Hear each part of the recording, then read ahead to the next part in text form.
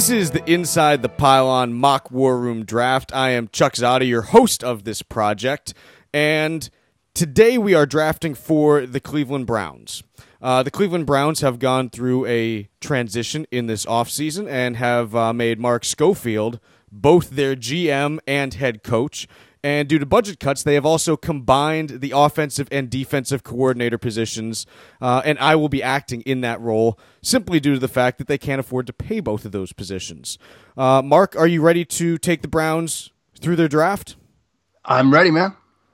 Cleveland Browns, you are now on the clock. You have 15 minutes to make your selection. All right, Zotta, look, we can go one of two ways here. We can shore up our defense, especially our secondary, I think, for the next 10 years, or we can address the quarterback position, hopefully, for the next 10 years. Look, I think with this pick, there are three names that we can really choose from, and let me know if you disagree. I think at the quarterback position, we can go Jared Goff or Carson Wentz. I think both of those guys are franchise-type quarterbacks that will need some time to season, I think. I don't think either of them is ready to start week 1, but I think by week 8 they should be ready to start and potentially win some games for us. Look, we're not going to contest for anything next year. We're not going to be a contender for anything, so we're going to need another season anyway. Or we go defense, and Jalen Ramsey is, a rare type player. He's a hybrid defender. He can play corner. He can play in the slot. He can play safety, which is probably his best role. So those are the three names that I think we should really think about with this pick. Let me know your thoughts and let me know if you disagree. Well, here's my first question is, I look at quarterbacks and I wonder, are we putting ourselves behind the 8 ball if we draft a quarterback with almost no talent around him? You know, we've lost 2 offensive linemen in the offseason. We've lost a primary receiving threat. I don't know if I want to have a quarterback in this system not necessarily knowing what's going to be around him with a completely bare cupboard. And I just wonder if that puts him in a position to fail right off the bat. Just if you have a guy who, look, the only way that I could be comfortable with that is if you're drafting someone and sitting him for a year. And I just wonder if you take a quarterback with the second pick. Look, I don't like to think about the fan base, but is the fan base going to be clamoring for him to be starting sooner rather than later, especially given what we saw from Jameis Winston and Marcus Mariota last year? I think that's a very good point with respect to value, because if you look at this, are we comfortable with quarterback and then, whatever the best player available is at 32? Or are we comfortable with getting the best player now and perhaps getting a quarterback at 32? Because one of these guys might slide, number one. Number two, a guy like Paxton Lynch or Connor Cook, they might be available at 32. Are we comfortable with a Ramsey/Lynch or Cook combination? Are we more comfortable with that? That might give us better value because, again, you're right. If we draft Wentz or if we draft Goff, number one, they are going to need time to sit. Number two, they're not going to have a ton of weapons around them. And number three, they're going to need some time to sit. And if we draft them number 2, there's going to be that, like you said, that clamoring. It's hard to, we shouldn't really be focusing on what the fan base thinks, but at the same time, it's hard to divorce ourselves from that reality. Well, exactly. So it's something that you don't like to think of, but I feel like we almost have to consider it. The other thing that I think has to go into this the calculation here is, look, we know that this is, in terms of the quarterbacks in this class, there aren't a ton that are necessarily straight top-line studs, but it's a deep quarterback class. There's a lot of guys who may present value for us later on, and I guess the question is the drop-off from QB1 to QB5 greater or less than the drop-off from DB1 to DB5 if we're looking at a guy like Ramsey? Well, I think Ramsey's a special talent. Yeah. And I think the drop off from Ramsey to guys later in this draft at that position is, I think, bigger than if you consider the drop from, say, a Wentz or a Goff to a Cook or a Cardale Jones, maybe. Yeah.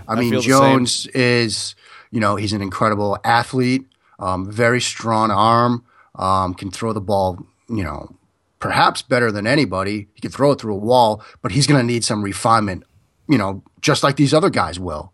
The only guy who might be ready, who I might be comfortable starting week 1 would be Connor Cook, and he's probably going to be there at 32 barring something unforeseen. Yeah, so I almost sit here, and with all the issues, in a perfect world, I'd love to trade down. I'd sit here and I'd say, look, can I possibly move from two, and can I move back to somewhere in that 7 to 10 range and pick up a couple other picks to fix some other problems on this team? I don't know if anyone's going to let us do that necessarily. I don't know if we have the ability. But with all the issues that we have, I mean, we have an offensive line that really you've got 1.5 players on at this point in terms of competent NFL starters, and I just don't know if I want to be putting a quarterback into that situation there. The other thing that I wonder about with, if we did go the quarterback route is, look, you're getting a quarterback on his rookie contract. Do you want to just waste a year of that essentially, going through a season like this? I just don't know if you want to do that because then you're 1 year close to free agency. And look, we've seen the contracts that went off this year for quarterbacks that are free agents, even ones with limited experience. We saw Brock Osweiler, we've seen Kirk Cousins. I don't know if we want to be going down that road and making ourselves have to pay that $20 million a year salary a year earlier than we need to. The other concern I have with going quarterback, as much as I think that both Goff and Wentz can become franchise players, if, like you say, we put one of these guys in a year too early with minimal talent around them, we're putting them in a position to fail, and we're going to be back here in 3 years needing to readdress the quarterback position. So we won't be. Someone else will be. We'll be gone. 2 other guys will be back here. We'll be, coaching college ranks or something. High school. Maybe. So we got to get it right, and given the fact that the cupboard is pretty bare at a lot of positions, it really might make more sense for us to address the quarterback position later. We've got McNown. We can, perhaps address it in free agency and then get a guy a little bit later in this, maybe on the second round or, third round type guy that we still feel comfortable with and restock the cupboard at a number of different positions. Like we can go Ramsey. I don't think we want to go offensive line here, but maybe we go O-line at 32. Right. Maybe a guy like Decker slides. Maybe a guy like Stanley slides. Do you think Whitehair's available at that point? He might be. He's a guy that I could see us picking up then. The other thing, just in the interest of kind of doing our due diligence here, do we look at a guy like a Joey Bosa? I wonder if that, I know that the bigger need for us is in the secondary, and it's something that we need to address. But Bosa's an interesting talent to look at. He's an athletic guy. He's a guy who, especially against the run, is going to be able to step in on day one for us. He's going to be able to provide a solid, capable starter there. Obviously, there is we don't have the perfect scheme for him. We may need to change things around a little bit. He's a little bit undersized for I think what I'd like to see him do for us right now, but I just wonder, is he someone that we should be talking about a little bit more just to make sure we're covering our bases? Well, I mean, he doesn't quite fit the base scheme that we run. But Remember, we're going to be 4-2-5 a lot. Think about the number of times we're going to face 11 personnel. Yeah, and that's where I'm kind of put him at D end in a 4-2-5 scheme. He could probably now. Again, think of the teams we're playing 2 times a year. Right. I mean, you figure, look, you're hitting up against Baltimore, Cincinnati, and Pittsburgh. I mean, you're going to have. He's a guy that, look, if you're talking about the running attack coming from a team like a Baltimore or someone like that. I mean, Pittsburgh, obviously, they had a lot of guys hurt this year, but you expect them to bounce back. They always like to run the ball, and I wonder, look, he's not a perfect fit for our scheme, but do we potentially start looking at ways that we tweak that just in order to fit that type of talent in there? Is he a talented enough player that we tweak what we're doing on defense? Probably not. Now that I think about it, he's a guy who. The thing with Bosa that I look at and I wonder about is he's a guy who is. I think he has the highest floor out of a lot of guys in this draft class, but I also think that there's a bigger question about his ceiling. Yeah, I mean, that's probably a good way to put it. I mean, if we're going to talk about defensive players, what about Buckner? Buckner's a better fit. Yeah. Buckner's a much better fit for us. I don't know if Buckner is talented enough to warrant a number 2 pick. I go back and forth on it. I think he's a better fit. I don't know if either of them have the talent. I think, again, looking at this just from the perspective of due diligence, I think Ramsey probably makes the most sense for us, just because when you talk about the upside and the chance, the likelihood of hitting that upside, I think it's higher than any of the other 2 guys we've talked about on defense. I mean, the only concern that I kind of have is if you think about somebody transitioning, what are the hardest positions to transition to the NFL at? Quarterback is one. Cornerback is number two, Yep. which is one of the roles that Ramsey can play. But if we're going to slot him in as a free safety and then move him around on the chessboard a bit, maybe that eases his transition. Yeah, Does that make sense? It does. And the other thing that I look at with Ramsey is he's a guy who we can slot in that first year on special teams. I mean, That's true. It's kind of unusual to be talking about that with a number 2 pick, but he's a guy who can come in and work on punt unit, on kickoff returns, kickoff, pretty much across the board. He's a guy that we can slot in and at least get some value from there as he's making that transition in the first year or two. The other guys that we're talking about, obviously, look, you're not throwing a quarterback on special teams, and I don't really see a place for a Bosa or Buckner contributing there either. So if they don't have the ability to do so on defense right away, we don't get anything out of them. I mean, I think from a value perspective and from a talent perspective and from just how he can fit in the defense a variety of ways for us, Ramsey just makes sense across the board. Again, I love Goff. I love Wentz. I think they're both, I think they can both make it in this league.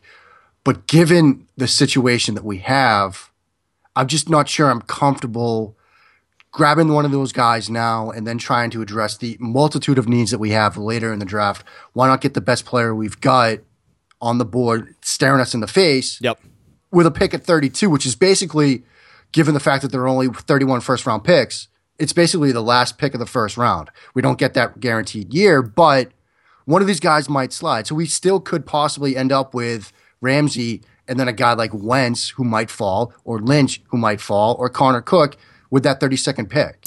And if needed, look, we can always trade back up into the first round. If we package that second with a couple other picks, we could always move up to 24 to 27, somewhere in that range. Yeah, I mean, if one of those two guys somehow happens to fall, Rodgers style, we can get back into the first and then grab that 5th year rookie deal. Yeah. So, all right, we've got about 2 minutes left. Do we want to call it in for Ramsey?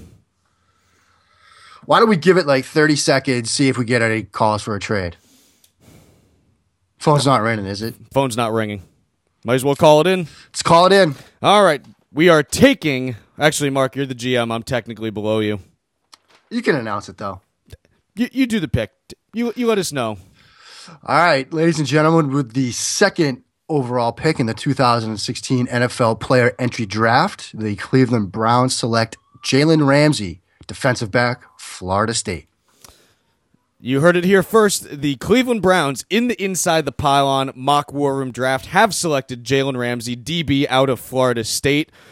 Mark Schofield and Shane Alexander are going to give you a little bit of a breakdown of this pick right now. We do now head to Shane Alexander once more for his view on the prospect. Shane, when you talk about Jalen, what do you see coming out of him? When you look at Jalen Ramsey, you probably have the best defensive back coming out of college since Patrick Peterson came out of LSU several years ago. He's a guy that has great measurables, blew away the combine in the upper percentiles of all athletic measurement, and he can play boundary corner. You can put him in the slot as a slot corner. You can bring him down as a box safety, I think, in some sets. And I think his best spot is going to be at free safety. Jim Coburn, who's a guy that we all like in the draft community, calls him an edge safety just because of how versatile he is. And I think that's a pretty beautiful description. He is a generational type defensive back. He is a cornerstone piece of a defense. And if you can get a chance to take an Earl Thomas or a Charles Woodson or a Patrick Peterson, you take that guy. And this is a brilliant pick by Cleveland because they're going the analytics route, they're going the team building route, and they're not trying to band-aid a very large problem, which has been losing and not figuring out that quarterback situation. They went with the best player. They got a lot better. And the fan base may not love it right now, but they're going to love it 3-4 years from now. Shane, with a lot of players, you're often looking at trying to find that one elite-level skill that they have. With Ramsey, it sounds like it's more the total package that just brings everything together. It really is. If you go to mockdraftable.com, which is a website that kind of puts together the athletic fingerprint of a prospect, you'll see that he really transcends most things that we gauge as far as measuring athletics with the NFL. Really do it all. I think he's a guy, as you see tight ends get more and more versatile, he'll be able to cover those guys, but he's still quick enough and refined enough to cover elusive wide receivers. He's a total package defensive back. Mark, when you look at how this pick potentially fits with what Cleveland likes to do on defense, what's your overall view of the pick in the context of their scheme? Well, I think it makes sense for a lot of reasons. I think because he's, a Swiss Army knife type defensive back that, as Shane said, you can put on the outside, you can drop in the slot, you can put him as a box safety, you can let him play free safety. He kind of opens up the defensive playbook. So he's going to allow Cleveland to do a lot of different things, show a lot of different looks to a defense, and they can basically adjust on the fly with him and move him around in the secondary. I think, kind of looking at it at the macro level, this pick makes sense for Cleveland because, again, they don't have to force the quarterback pick here. They really don't. They take the best player available. They can see if somebody slides late first round and perhaps use that 30-second pick, which is basically, it's the first pick of the second round, but it's basically the last pick of the first round from a numbers perspective. They can get back in to the late first round if they want to address quarterback, if somebody falls, or they can wait at 32 and perhaps get a QB there. So from a value perspective, you get Ramsey and perhaps a quarterback later in the draft rather than getting a quarterback, and who knows what you're going to get at 32. So I think it makes sense. They fill one need, perhaps a couple of different needs with the way they can use them in the secondary, and then they can address quarterback later on in this class.